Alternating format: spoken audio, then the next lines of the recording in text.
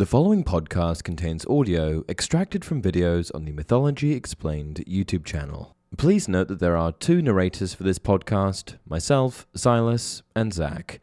Please enjoy. Hey everyone, welcome to Mythology Explained. In today's video, we're going to discuss what is most widely regarded as the most powerful weapon in Greek mythology, Zeus's lightning bolts. More specifically, where they came from, who made them, who transported them, and if their supply was limitless. Let's get into it. On the whole, Zeus's lightning bolts are presented as the most powerful weapon in Greek mythology. There are arguments to be made for others, such as the head of Medusa, which, in one version, Perseus used to turn the Titan Atlas to stone, and the entrails of the Ophiotaurus, a topic we just covered, which, if burned, bestowed the power to defeat the gods. Hades' helm of darkness and Poseidon's trident also come to mind, though for these two, I think it's safe to say they're in the tier below. Zeus's lightning bolt allowed him to bring the universe under heel and to put down any and all threats to his rule, no matter how overwhelming or monstrous. They were instrumental in winning the Titanomachy, the war against the Titans, in which Zeus supplanted his father, Cronus, to become the new ruler of the cosmos. They were indispensable in winning the Gigantomachy, the war against the giants, in which the giants were utterly destroyed. And unequivocally, without them, Zeus never would have defeated Typhon, the most powerful monster in all of Greek mythology and the last major threat that Olympus had to overcome. Given how the singular might of the lightning bolt was one of the chief factors that organized the cosmic hierarchy, trouncing anyone and anything that came into Zeus's crosshairs, it seems only natural that we want to know more about it, and the first place we're going to start is its origin. In Greek mythology, thunder and lightning were phenomena as old as the earth, but for millennia in the primordial past, even though they technically existed, they weren't able to be heard and seen. Gaia thought them such destructive forces that she hid them away. It wasn't until the Titanomachy, when the Cyclopes were forging weapons for the gods, that Gaia allowed thunder and lightning back into the world. Here's a passage from Hesiod's Theogony that speaks to this. He set his father's brothers free from their baneful bondage, the sons of heaven whom their father in his folly had imprisoned, and they returned thanks for his goodness by giving him thunder and lightning and the smoking bolt, which mighty earth had kept hidden up to then. With these to rely on, he is lord of mortals and immortals. Also mentioned in that passage are the three Cyclopes, who are really at the heart of this topic.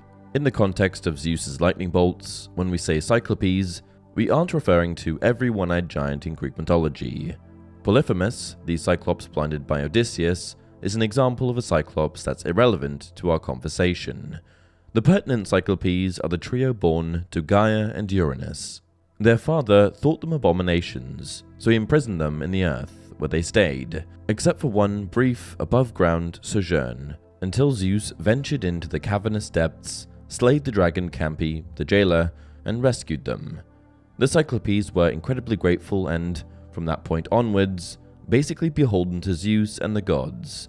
The Cyclopes joined the war effort, but their contributions didn't include strength or savagery on the field of battle. They were master craftsmen, so they put their talents to use and crafted a trinity of awesome weapons for the gods: the smoking bolt for Zeus, the trident for Poseidon, and the helm of darkness for Hades. The three Cyclopes born to Gaia and Uranus were godlike giants. They were called Arges, the flashing one, Brontes, the thunderer, and Steropes, lightning bolts. By the account of the Roman poet Virgil, their forge was located in Sicily, under Mount Etna, where even long after the Titan War was won, they continued the unending labor of crafting fresh bolts for the king of the gods. Now, there was a fair bit of distance that separated the volcanic forges beneath Mount Etna from the pinnacle of Mount Olympus, and I'm sure Zeus wouldn't have relished the mundane duty of fetching his own bolts, which is why there was probably a delivery system in place. We know from Hesiod's Theogony and other sources that Pegasus, the winged horse that sprung from the gory stump of Medusa's neck after she was decapitated, was the creature that carried thunder and lightning to Zeus, keeping the clouds crackling like a well-stocked quiver, so it could be Pegasus that was making trips to and from the forge. An interesting turn of events with regards to the creation and supply of thunder and lightning centers on Asclepius, a son of Apollo and a hero renowned for his skill as a healer. Like many other heroes, Asclepius, in his youth, was under the tutelage of Chiron, who taught and raised him. Asclepius became so adept at healing that, by using the Gorgon's blood Athena gave him, he could not only bring people back from the brink of death, he could actually revive people who had passed on. In another version, the ability revealed itself to him as if by providence. He was tasked with restoring Glaucus's, King Minos' son, to life. A snake wound its way up the staff Asclepius was holding, so the hero killed it. Not long after, another snake with a herb in its mouth slithered near. It placed the herb on the head of the deceased snake, bringing it back to life. Asclepius, understanding, took the herb and used it on Glaucus, resurrecting him. And ironically, this great power would prove the cause of his own destruction. Unfortunately for Asclepius, Zeus concluded that such a power, in the hands of a mere man, even one who was the son of Apollo, would set a troublesome precedent and would blur the divide between mortal and divine, a divide that Zeus wanted stark and crystalline. Here is where this story ties in with the topic of this video.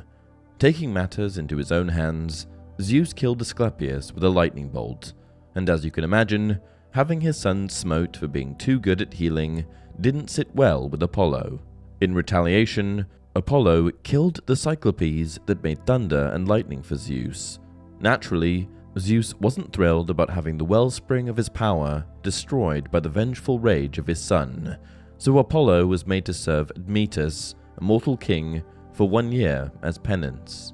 The fallout from this, as it pertains to Zeus's thunder and lightning production, isn't elaborated on, but it does raise some interesting questions about supply.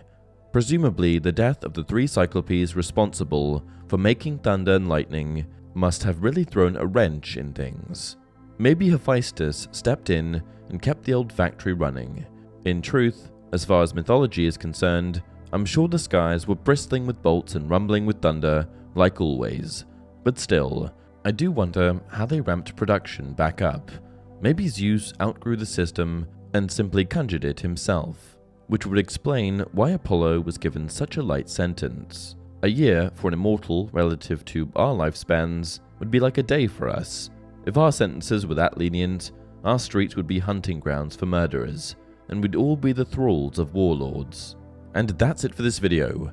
If you enjoy the content, please like the video and subscribe to the channel. As always, leave your video suggestions down below.